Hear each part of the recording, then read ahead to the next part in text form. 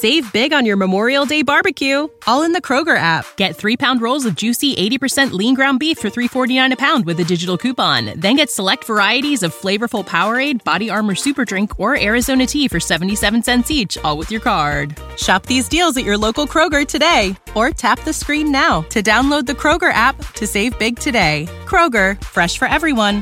Prices and product availability subject to change. Restrictions apply. See site for details. Hello and welcome back to another episode of the Modern Adventurer podcast. In that area, he had the sleds and our dog, and I was unhooked and I was testing ice, and I broke through this river with tremendous amount of current and was almost pulled under the ice to go a kilometer down river, never to be found again, right? Like, I mean, it was a thin, so I was in this hole and I was like with my snowshoes on that were pulling me under with the current. And so I was trying to work my boots off. It was about -30. I was trying to work my boots off, but I couldn't get them off. I'm John Horsfall, and before I start, I want to say thank you to you for listening to the podcast week after week as it continues to grow. This is the 10th episode of the podcast in which we have spoken to some remarkable people. So to celebrate this podcast, the 10th episode, we have an extraordinary guest. He has run in long-distance running adventures in several countries over the years, including the South Pole, Siberia, and the Atacama Desert. He has run across the Sahara Desert, and I was delighted to have the chance to speak to him from Canada. We spoke about how he started and the planning that goes into these adventures, as well as a narrow escape from death after falling through the ice. I am delighted to introduce Zahab to the show. I suppose people listening is when they see the list of the expeditions you've done over the years, it's truly remarkable. And I suppose what I want to know is, how did this love affair with ultra running come about? Well, it's a great question, John. So, everybody sort of finds the thing that they're passionate about at some point, right? So, and my story's not that uncommon, I would say, in endurance and adventure. I was a guy who, in my late 20s, was, as you had mentioned before, when we were talking before we came on air, I was smoking a pack, 2 packs a day. I was a very unhealthy person, drinking my face off, filling my body full of pollutants. And I think, most importantly, I was a very unhappy person. I was one of these people that, if we were drinking together at the pub, you'd think I was like the life of the party. I was always having a great time, but inside I was a very unhappy person. And I think that a lot of us have a hard time, at least I know I did, defining that and being honest about that, as long as that's not sounding too philosophical, but it's the truth. And so I got to a point where I was close to 30 and I was just sick of feeling that way. I was just no longer satisfied with a life that was going nowhere, that was void of passion or direction. And I just thought, shit, like, I can't see myself lasting many more years living this way. So something's got to change. And I have a younger brother, John, who is a year younger than I am, just an incredible athlete. And he's one of these guys who, he wasn't a conventional athlete. This is the late 90s, right? So not everybody was talking so much about mountain biking and rock climbing and alpinism and all the things that we all love to do now. Back then, I mean, people talked much more, about the other sports that everybody was sort of already used to, right? Examples, whatever, hockey, football, baseball, etc. And so I'm not saying that it wasn't there. It's just that it wasn't as, like, I guess, as popular a thing. And so he was doing these things, and I was like fascinated by the things he was doing. Now, maybe it's also because I didn't know about any of these things, so it wasn't in my mind that people actually did these things. But he was a great example of what these adventure sports could bring to someone. And he was this very confident guy who was like amazing shape. And at that time in my life, he was sort of like a beacon of potentially what could be. So I thought, what the hell? Maybe if I did the things he does in his life, my life would be different. And I had no money. I had no direction. I had nothing to lose. And I figured, I'm going to give this a shot. And that's basically how it started. I mean, it took me 3 years to quit smoking, which was sort of the symbol of everything else that was negative that was going on in my life, that I was doing in my life, the over partying, everything else. It's kind of like if I could control this one thing, I thought I could control everything else. And because I loved smoking. I mean, there's no ifs and buts about it. Having a smoke and a coffee, or a pint of Guinness and a coffee, I just could not picture life without smokes. That took me 3 years to quit smoking. And, it really gave clarity to me that the most difficult things that we do in our lives are very relative to us as individuals. Is how we feel about something that's really the most critical. Because I speak at these things, at events all over the world, and people come up to me and they tell me, "Hey man, it took you 3 years to quit smoking. It took me like a day. What's up with that?" And I said, well, yeah, because for me, it was friggin' hard, But anyhow, I always tell long stories, as you can tell. So I quit smoking finally on New Year's Eve, 99, completely. I tried off and on for 3 years. And then that's when my life began to change. It was that one thing. And from that point forward, it's sort of like a joke. I followed my brother into the outdoors. He was teaching me things. I started doing the sports he was doing. Became an avid ice climber. I became, quite adept on a mountain bike. I started racing mountain bikes at a pretty elite level, cross country and 24-hour solos. And then, I was adventure racing. I was doing all these things that were reintroducing myself to a new me at 30 years of age, 35 years of age, that I never knew existed. I had this engine to do these things when cleaned up. I had an engine like my brothers to do these things. And that led me to ultra running. I read an article about a race called the Yukon Arctic Ultra, a 100-mile version of that race. It takes place in the Yukon every year. And it was my very first running race. I had not done a running race. And I not only completed that race, I actually won it. And it was like a weight, like a ton of bricks had been lifted from my shoulders, and that I realized that it wasn't a me thing, that people, human beings, underestimate themselves physically, mentally, emotionally. And I knew that running and adventure was teaching me like to redefine who I was, or what limits I might or might not have. And that, in the longest answer possible, is how I started ultra running. And that race led me to other races all over the world. I would continue to compete, and I loved that. And then that would eventually lead me into expeditions, which I'll wait till you ask me the question. Do you think, because you said you were a sort of very keen smoker, do you think when you gave up smoking after 3 years, it was finding that new addiction, in a sense, in a way that we had on the show in episode 2, a guy called James Gwinnett, who had to give up alcohol. And he said he sort of saw it at first running as a way of coping. Did you find that giving up smoking, ultra running sort of moved in to sort of take the place of smoking? No, I think individual experiences and individual lives are very unique. How we internalize the situation that we're in and we act on it is, again, a very individual and relative thing, right? Yeah. But I would like to say that it was, but it's almost like the same way that I entered that Yukon Arctic Ultra after reading this magazine article. And I was influenced and inspired by the people in the article, the photos of them, that they all appeared to be relatively normal looking people. They didn't look like what I thought an elite marathon runner looked like. And so based on that alone, I was inspired to enter this crazy race that, when you think about it on its surface, okay, so you're going to go around 100 miles. That's bad enough. In the Arctic, dragging all your stuff with you, right, as your first running race, it doesn't really make sense. And, there's the old saying, ignorance is bliss. It just kind of fell into place. When I first started doing these things with my brother, it had nothing to do really with the sports themselves. It had to do with him and this confidence that he had and the fitness that it was a whole comedy. He was the package of what I wanted to be. And so he could have been I've made the joke that he could have been an electrician, and this would be a podcast about how best to wire your house. And that's what we'd be sitting here talking about right now. So it really I didn't care so much about what he did. It's what he had become. And so then I fell in love with the sports I was doing. So it wasn't like I was doing them.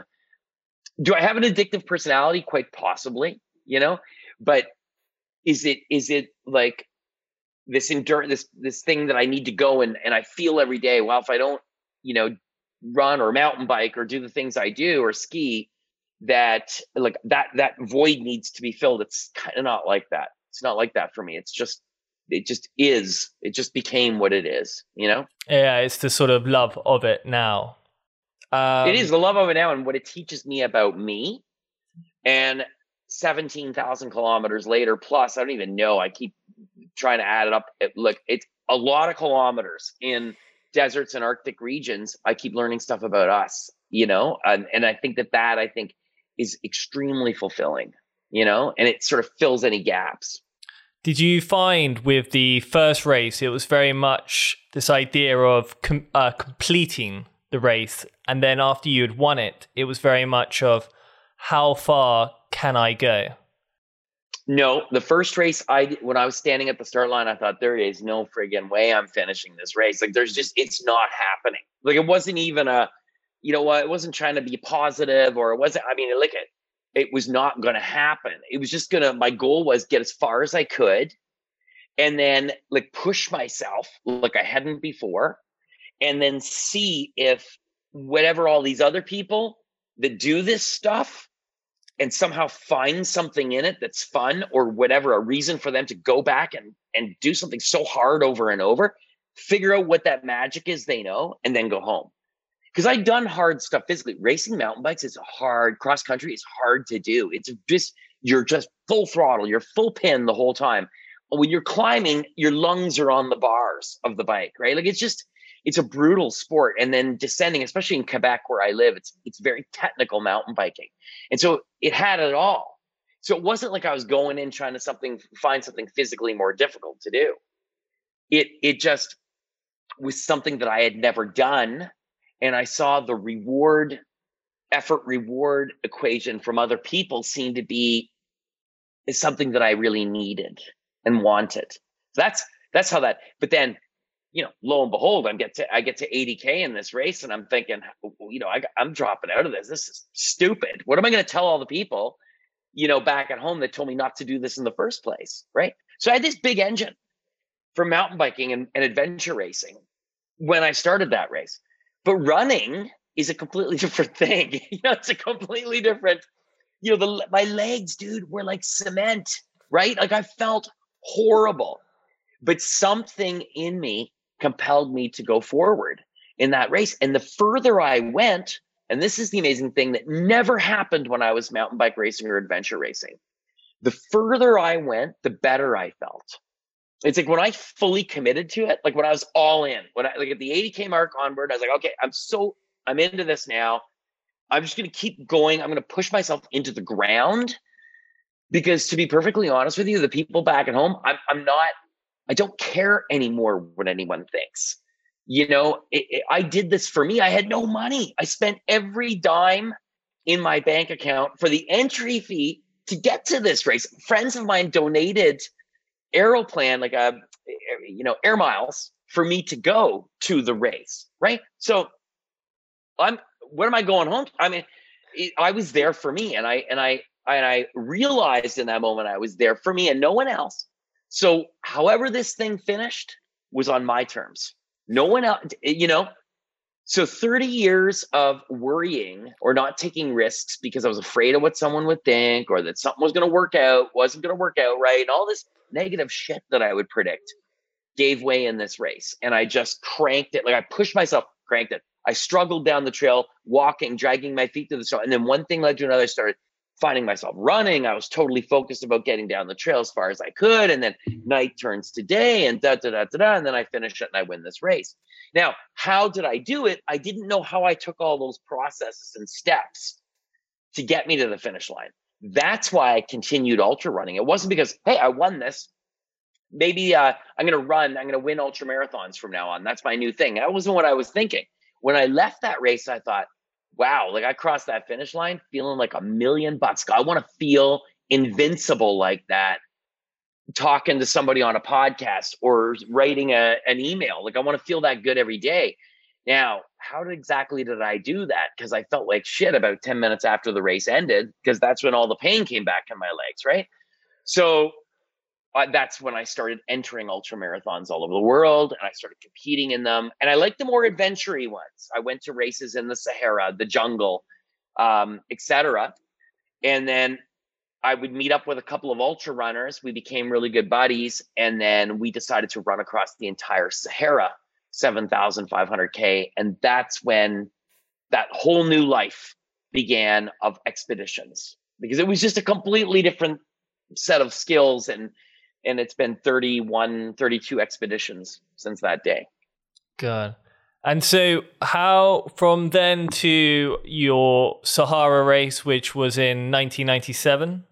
Sorry. The Sahara expedition? Sahara expedition was 2006, 2007. Yeah. Yeah. And so in terms of the planning for that, to go from your first race to that, did you have a lot of races in between, or was it very much a couple of years? Like I just did, it was 04. So that was 2004. February 2004 was the Yukon Arctic Ultra. Then in that time frame, I mean, between 2004 and 2006, when we left for the Sahara. So basically, like 2 years, 2.5 years, I had gone to, oh my goodness. There was the Yukon, then there was Marathon des Sables the first time. Then I did the Transalp mountain bike race. Then I did the Trans 333 kilometers nonstop in Niger. I did the Jungle Marathon stage race in Brazil. I did the Libyan Challenge, 190K through the Akakus Mountains in Western Libya. I did Marathon des Sables again. I did Racing the Planet, a couple of their races. All of these, dude, one run right after another. Like, I was so beat down before I even got to the. People ask me, how did you train to run 7,500K in 111 days across the Sahara? So think about that math. That's about 70 kilometers a day for 111 days straight in the sand, right?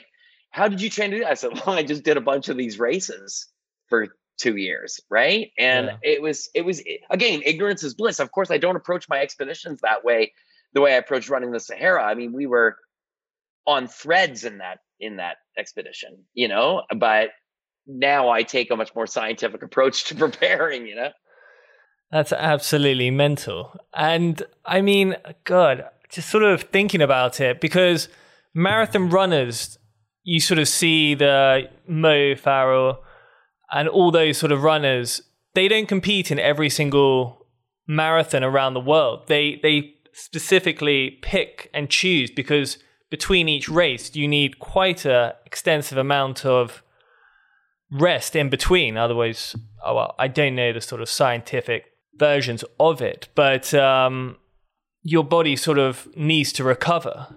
But before the Sahara, you were very much going from one to the other to the other. And that, rather than training, you were just competing in these races.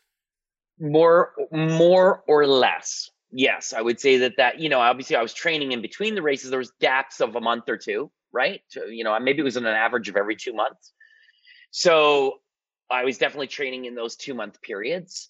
I was obviously tired, and then I had, between the last race I did was in 2006. And I'm trying to think, I think it was the Sahara race in Egypt, which I won. And I think that was in 2005. Anyhow, I can't remember, but I had a few months before running the Sahara. Now, running the Sahara was a different project completely, because it was the three of us together as a team. And our goal was to run from the western coast of Africa to the eastern coast, 6 countries. And we had a film crew that followed us, right? So, I always say it was serendipity that had a huge hand in this, but Matt Damon and an Academy Award winner made this film, Running the Sahara, in an effort to raise awareness for the drinking water crisis in North Africa, clean water crisis. And so there was more to it. Do you know what I mean? But Running the Sahara was the longest expedition I've done, but it was also the most supported. And since then, expeditions have become less supported, completely unsupported, in the case of a lot of my cold expeditions, like winter Arctic expeditions. or in or other desert expeditions that I've done. Need more coffee today. They've been in brutal climates with minimal resupplies because it's just more economical to do it that way too, right? Yeah. So, and so you were doing that supported. In terms of the team you were with, you had runners, you had support crew, you had vehicles all coming along beside you as you run. No. So in running the Sahara, and people can see the documentary it's just called Running the Sahara. In that expedition, we would go lengthy periods navigating across the desert, and we would eventually meet up with 4-wheel drives with our crew and then resupply, get hydration, everything we need, and then we take off again, depending on the desert, the terrain.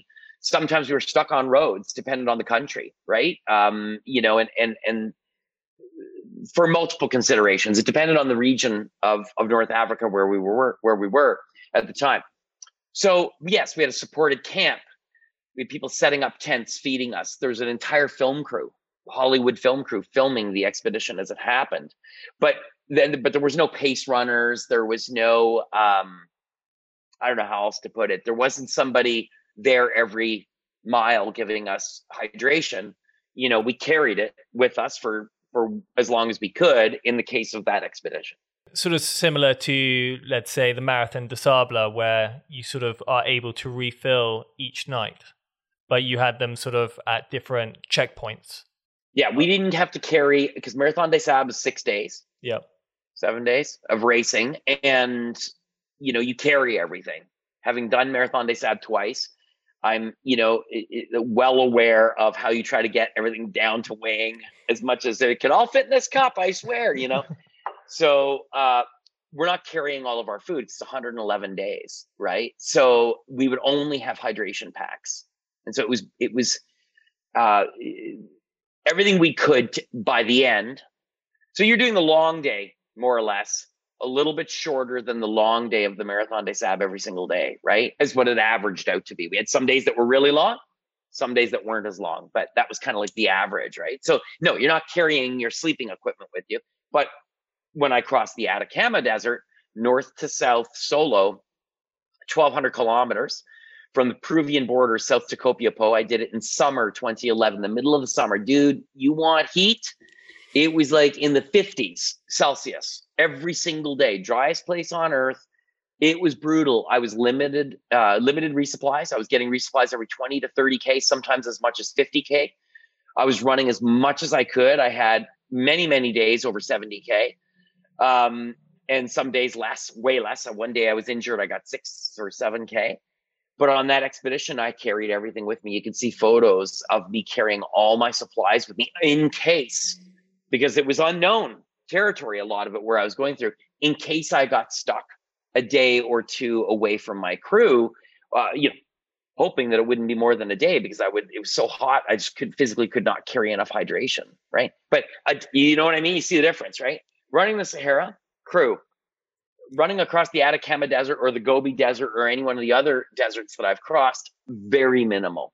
Carrying the supplies I need to be able to take care of myself when I'm out there. It was interesting because I went to a talk a couple of years ago, and it was about how the body is able to adapt to the heat much better than the cold. So I think because Homo sapiens originated in Africa in a very hot country, our bodies are able to adapt very quickly to the heat in comparison to the cold. Do you find when you're in sort of 50-degree heats in the desert compared to minus 20, 30 in the Arctic, you're able to acclimatize quicker or easier? I wish minus 20, my friend, is my backyard in winter in Chelsea, Quebec, in the Arctic. When I'm on a winter Arctic expedition, I was doing a project up near the island of Tikik-Tarjuak and on the sea ice and across Baffin Island in this past January 2020. With the winds, the temperatures dipped into the mid minus 60s. So insanely cold. Look, I much prefer heat over cold, but I train now. I take a year, 2 years to prepare for a project, right? And I find myself at both ends of the spectrum on the thermometer. I'm in deserts like Death Valley. I've done 2 major projects there in the middle of summer, July or August. The deserts, I love to be there in the summer when it's the hottest, whether it's Southern Hemisphere or Northern Hemisphere, summer for that hemisphere. In the Arctic and colder regions, I want to be there in the middle of winter. When it's the coldest, when it's going off, the sky looks completely different. And so I know that that's my goal, is to be in those places in those times. So I take it very seriously and train and get my body to adapt through stress loading to be better able to do the hot or the cold. You're absolutely right. And I agree with the information that you had just shared with us about us being better able to adapt to heat. But I have a sauna in my backyard. It's a big sauna barrel, and I use it when I'm going to the Arctic. I train in the sauna barrel in extreme heat for the extreme cold. So I get my body used to being able to process fluids under a stressful situation, and food like the sauna. If I can get my body working through that stuff, sweating, doing the things it needs to cool itself and fuel itself, then at a stressful situation in the extreme cold, my body will then have the mechanics. It won't just go and then be done, right? And keel over. But instead, my body is able to better adapt to an alternate stressful situation, which is extreme cold.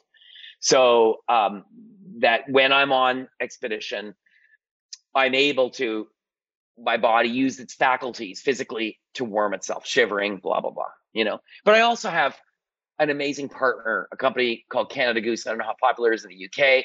I've been with Canada Goose for 13 years, and they custom make all of my clothing for all of my expeditions. And I use, obviously clothing that's in the, it was the term lineup. And literally I've had my life saved in the cold, by specific Canada Goose jackets that I've had that have literally saved my life in dicey situations. Like, it's crazy. Anyhow. Good. And so do you, with these sort of extremes, do you take different approaches? I mean, when you were talking about putting yourself into the extreme cold, do you take sometimes, let's say, approaches like Wim Hof methods, his breathing techniques? Do you take those sort of approaches, or okay? So I mean, it's a much broader question, but breathing techniques. I've been employing breathing techniques in my ultra running training since the old days, and when I was racing, nose breathing, etc. Because there's multiple reasons. Actually, there's a lot of books out there. People can look it up about nose breathing. There's a lot of research about that. I have an altitude machine. I train. I think the better answer for me to give you is I train very specifically, from food to training in the gym to training outside, very specifically for what it is that I'm going to do. So I'll give you an example. When I crossed the Namib Desert in 2018, I think it was summer 2018. So my buddy Stefano from Italy, Gregoretti, and I ran 1,850 kilometers in as straight a line as we could across Namibia. And we knew in planning we'd be crossing canyons, gnarly terrain, bushwhacking potentially, sand, obviously, and, some combination of gravel track if there was some, right? Whenever we would end up with that. So I knew that elevation changes were going to be big, as they were in the Atacama Desert when I was off-road. Elevation changes in the Atacama were crazy, and it's a high desert. So I do all of my running training based on elevation gained each day, not on distance. I leave from my door where we live.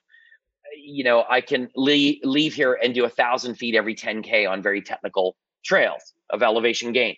So I would design my program around elevation gained and technical trail running. Because what am I going to do in Namibia? Technical running. And I'm going to be going up and down a lot. So I may as well get my body used. You know what I'm saying? Yeah. And then if I'm getting ready for an Arctic expedition, I'm going to be pulling a sled. I'm not a big guy. I weigh about 150 pounds, right? So I need to get strong and build my strength base.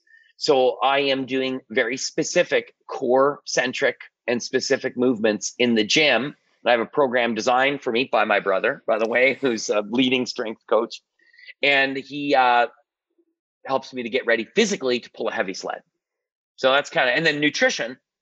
So if I'm going into a desert, many of the desert expeditions that I'm doing, I'm sourcing my foods and getting my food on the ground there. So, rice is mostly complex carbohydrates. It just seems to be the name of the game in the desert. I bring loads of, fats with me and stuff like that.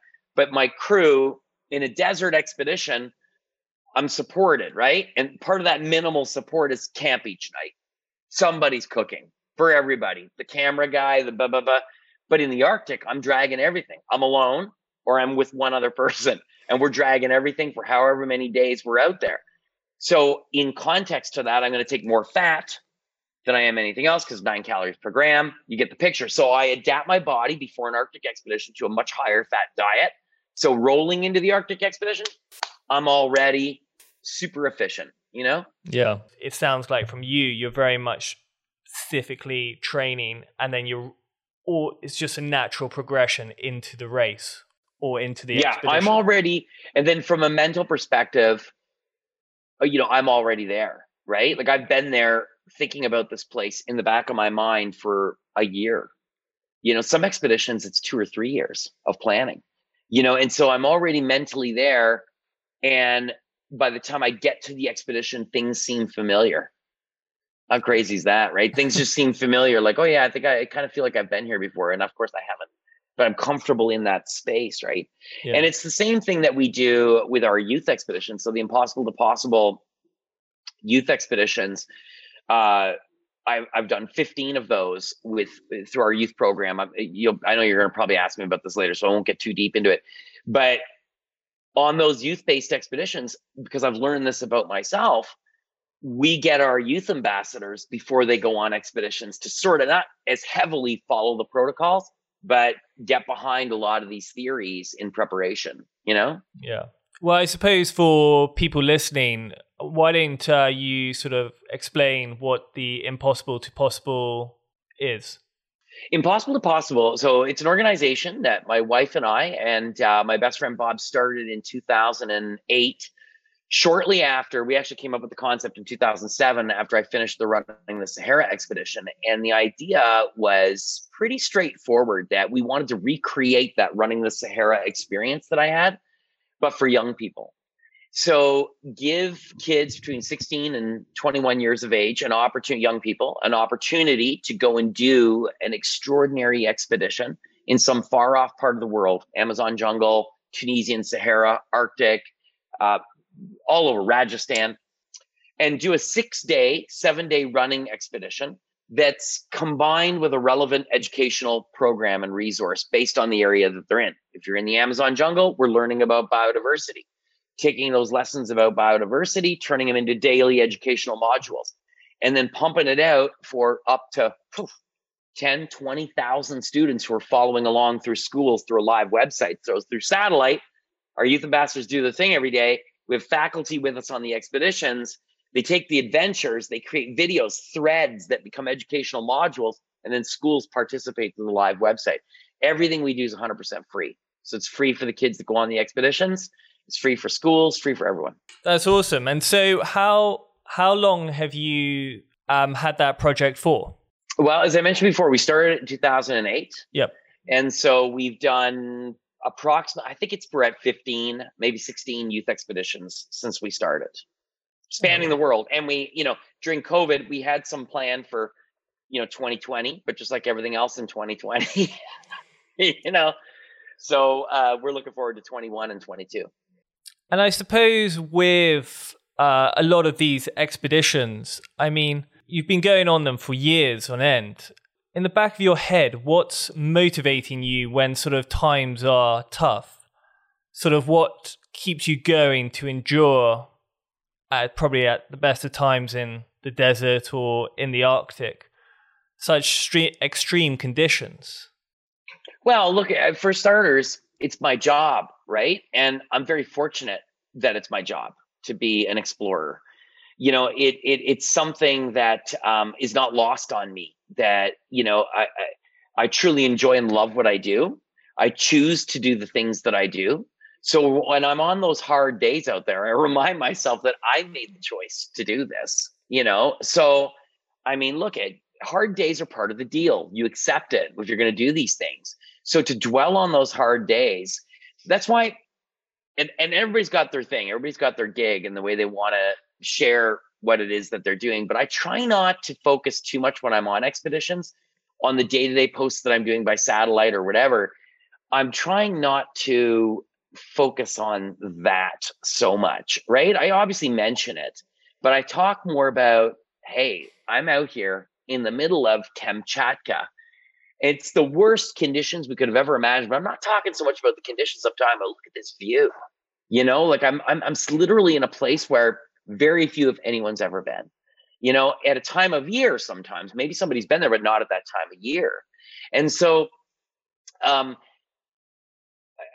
that's not lost on me. That drives me forward. But also the fact that I'm connected with these schools who are so stoked to be part of my expedition. It's like having extended teammates, right? And so it gives new meaning and purpose to the expedition itself, which excites me even more than getting to the other end of the expedition. I've had projects where I don't finish. I've had projects where I've almost lost my life. I've had projects that have gone incredibly well. The vibe is always the same, you know? Can you go into detail on some of the projects where it hasn't gone so well? Well, in 2017, I think it was 2017. Don't look, I want to get my dates wrong. It was 2016 or 2017. I can't remember. In the winter, I was doing a project in the Canadian Arctic in February with my buddy Stefano. This was not a solo project. It was the two of us together. And the goal was to take students on a journey across the Canadian Arctic in 3 completely different regions. And we would do 3 modes of winter travel in these 3 different regions. So the warm-up was up in the mountains in northern Labrador, in the indigenous territories of Nunatsiavut and Nunavik, in that area. And then from there, so that was going to be the warm-up. Go through these mountains, cross these mountains, and then in snowshoes, then unsupported. And then in the next one, ski across Baffin in February, which would be the hardest one because it's Baffin Island in the middle of February. And then finish fat biking, snow bikes or fat bikes, if you will, from Wrigley to Fort Good Hope in the Northwest Territories. So everything done in the month of February, basically, right? And in the very first days of, and it's a much longer story that I'll eat up all your time, so I won't go into the details because, you know, by now I tell long stories.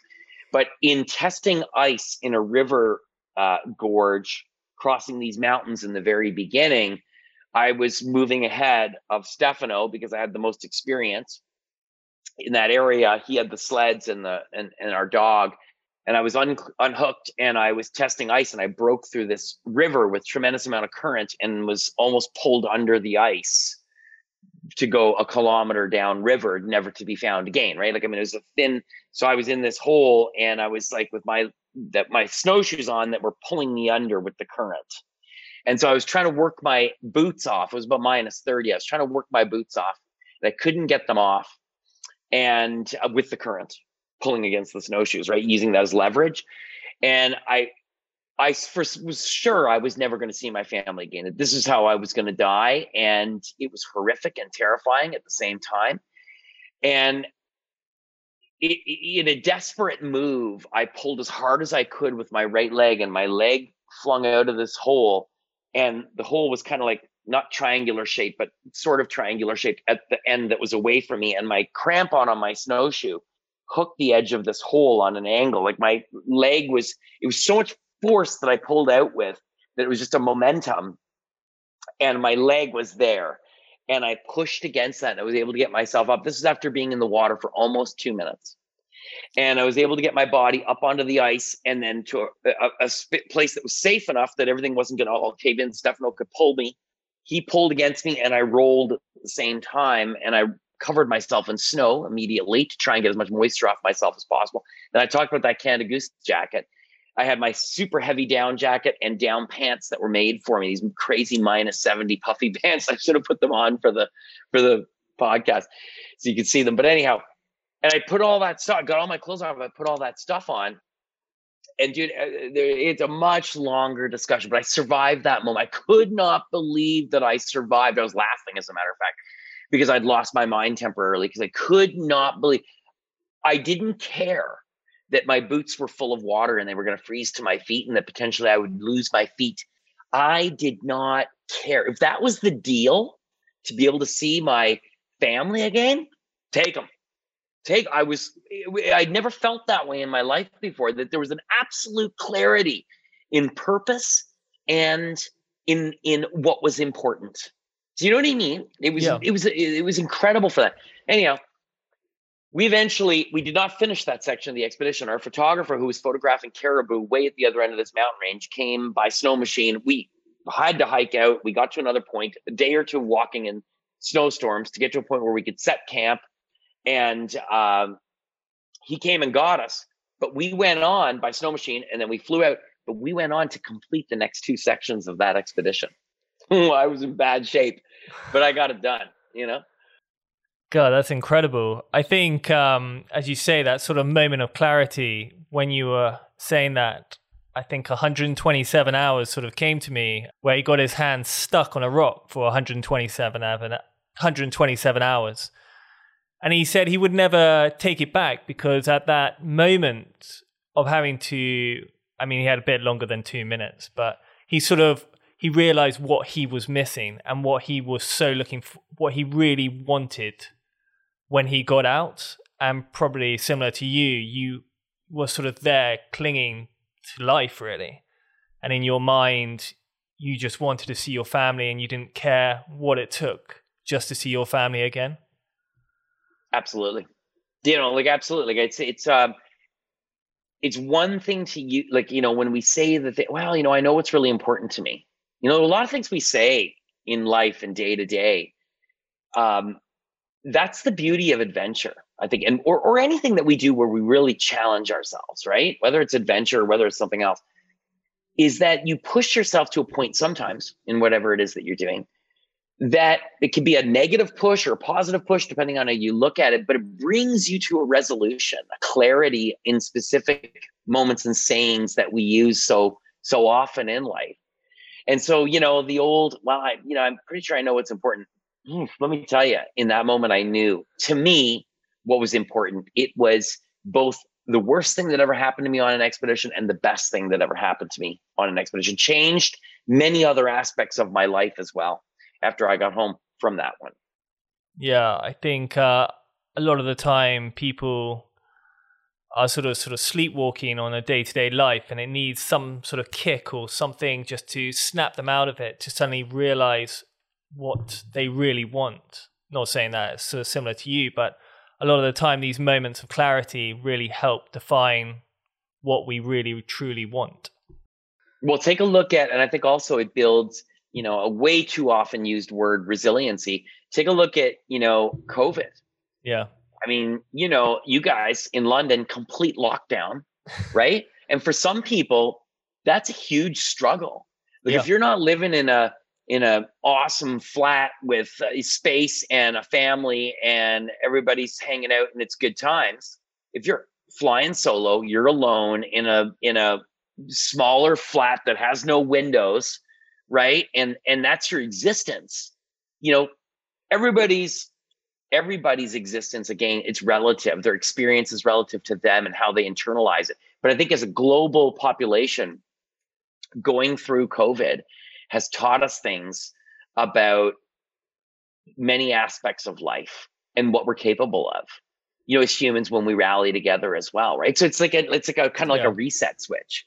You know, last year I was, you know, the way I take care, obviously, if I'm volunteering in my Impossible Possible, I'm not making any money with Impossible Possible. I do all that work because it's a passion for me as a volunteer, and I don't collect a paycheck when I'm on frozen sea ice, but I do guide. I have a guiding business, and which involves travel. I do speak all over the world at corporate events that involves travel. Well, my entire world completely shut down at the end of February. But, you know, things could have been a lot worse. And I think that we learn that in the different things that we do. And I'm very fortunate in my job as an adventurer and explorer that I've learned that I can weather certain storms. You know what I mean? And you can get through it, right? And I knew, and I always had this unwavering faith in humanity, that people would start to figure things out. People will get through this. And, even when they said, well, a vaccine's never been developed and, it takes 10 years. I thought, and when they first started talking about it, I thought, you know what? There are scientists and doctors and like nerds that are going to go crazy on this, and they're going to just rise to the occasion for sure. And they're going to figure out a way. Well, it's amazing what people have done. Yeah. And because they were pressed to do it because they had no choice. Right. And so now they've been able to come up with multiple effective vaccines. And I think that when we come out of this, you'll go to see your buddies at the pub and you're going to appreciate that physical time together with your buddies so much more, as I will go into a coffee shop or whatever we do as groups of people. I think that human dynamic is going to be much more appreciated. Yeah, I agree. I think also, as you say, rallying together, when you have governments left, right, and center throwing money at it, every scientist putting their head together to work it out. It's amazing what humans can accomplish in such a short space of time. Yeah, absolutely. Yeah. Ray, so there's a part of the show where we ask the same 5 questions to each guest each week. Yep. And the first thing is, when you're on your expeditions and adventures around the world, what's the one bizarre thing that you crave or miss from home? Salmon. Constantly. I can eat salmon like 5 times a day.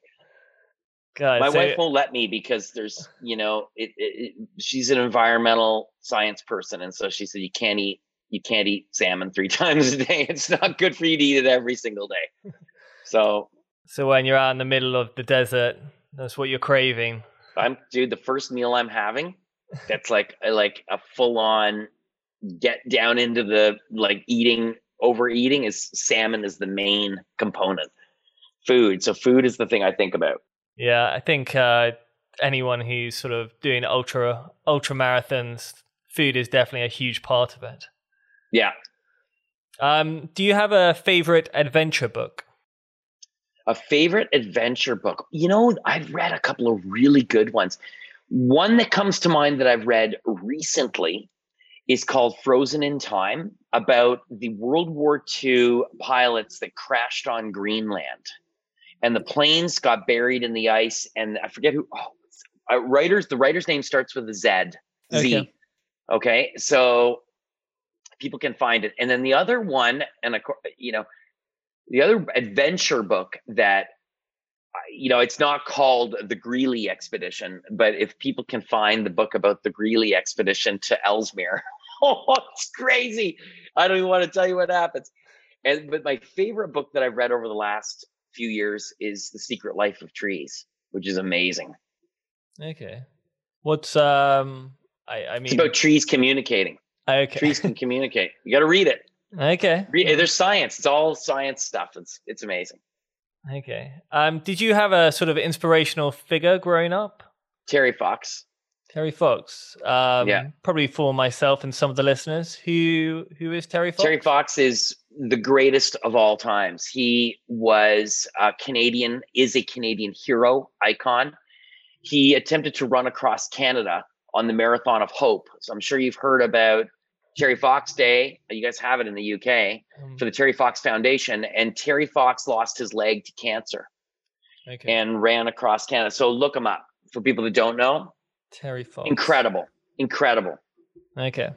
The other heroes, Richard Webber, polar explorer. Yep. Who I became very close friends with, and his family, was a huge adventure mentor to me. So just an incredible guy. And do you have a sort of favorite quote or motivational quote? That's a really good question. I mean, I don't. I mean, I've sort of made up some silly ones on my own. Like when people have asked me about, these things, what is endurance? Like, what is the physical aspect of it? Like, how do you get it done? I always say, well, it's 90% mental and the other 10% is all in your head. But that's not really, that's like my crappy quote. So I'm trying to think of like a quote that really, I don't know. I read a lot of quotes that I love. I just can't seem to, my brain doesn't remember things anymore, but I know it when I see it, Yeah. Okay, well, we'll take the Sorry, 90%, 10%. That's a dud. And I suppose people listening are always keen to go on these adventures and expeditions like you. What's the one thing that you would recommend them to do to get started? As corny as it sounds, it's come up with a goal. And when you have a goal, no matter how long term it is, and you really want that thing to happen, it will eventually happen. If you really want it, it will happen. Okay. Just come up with the idea, no matter how, I'm going to climb Everest someday. Okay. You probably will. I've had people say stuff to me and they think that the response is going to be, yeah, sure, whatever. It's always, yeah, well, probably will happen. I think one of them that's very important is to write it down. Yeah, sure. If that's what it takes, then you write it down and carry it with you every day, right? Apparently, if you write what you want down, it sort of goes to your subconscious, and deep down you sort of say, right, that's what you want, that's what you need. Law of attraction. Yeah. And I suppose people are wondering, what are you doing now and how can people follow your journey? Well, I'm obviously, I'm newer to Instagram, but I am on there. So I've got a page. I have a Facebook page. I've been on there forever. So I got a couple of Facebook pages, but I have a public Facebook page with a little blue check beside my name. I post there regularly. I'm on LinkedIn, Twitter, blah, blah, blah. But I have a website, just my name, Zahab.com. And that has links to my charity. It has links to the Impossible to Possible website. So you can follow me there. And then if people are interested in any of the trips or our online cafe, we have amazing coffee. You can check out capic1.com. And I don't think there's a link for my personal site. You'd have to find it. But we're on Instagram as well. Amazing. And finally, I'm sure everyone is wondering, what's next? Yeah, you know what? I'm very superstitious. And so I know what's next, but I never say until I'm 100% sure that it's going to happen, because I don't like putting stuff out there that I can't make happen. I'm very much a stickler on, if I say I'm going to do it, I'm going to do it. And so, with COVID and with everything else going on, just stay tuned and then we'll pick it up from there. Well, maybe you'll have me back on and then I can tell you about how it goes. Well, it's lucky we weren't doing this last Friday. Yeah, exactly. Yeah. Well, yeah, I would absolutely love that. Once you've done it, come back on and tell us how it all went. Awesome. Love to. Well, Ray, thank you so much for coming on. And yeah, we look forward to whatever your next adventure holds. We'll be following with keen eyes. Thanks, John. All right. Thank you so much. Have a great day. Thank you, Ray. Next time on the Modern Adventurer podcast. A very dangerous path. It's like being an addict. Definitely, you're an addict to this endurance feeling, this euphoria of completing something and pushing past what you perceive your limits to be then, and then knowing that you've done that, and then wanting to push further and wanting to do more. I think it's there's definitely an addiction there for sure. Thank you for listening. You can watch the podcast on YouTube now, and don't forget to sign up for our monthly newsletter at zebraadventures.com. I hope to see you next week for another fascinating tale of adventure, but till then, have a great day and happy travels. When you need mealtime inspiration, it's worth shopping Kroger, where you'll find over 30,000 mouth-watering choices that excite your inner foodie. And no matter what tasty choice you make, you'll enjoy our everyday low prices, plus extra ways to save, like digital coupons worth over $600 each week. You can also save up to $1 off per gallon at the pump with fuel points. More savings and more inspiring flavors make shopping Kroger worth it every time. Kroger, fresh for everyone. Fuel restrictions apply. When you need mealtime inspiration, it's worth shopping Kroger, where you'll find over 30,000 mouth-watering choices that excite your inner foodie. And no matter what tasty choice you make, you'll enjoy our everyday low prices, plus extra ways to save, like digital coupons worth over $600 each week. You can also save up to $1 off per gallon at the pump with fuel points. More savings and more inspiring flavors make shopping Kroger worth it every time. Kroger, fresh for everyone. Fuel restrictions apply.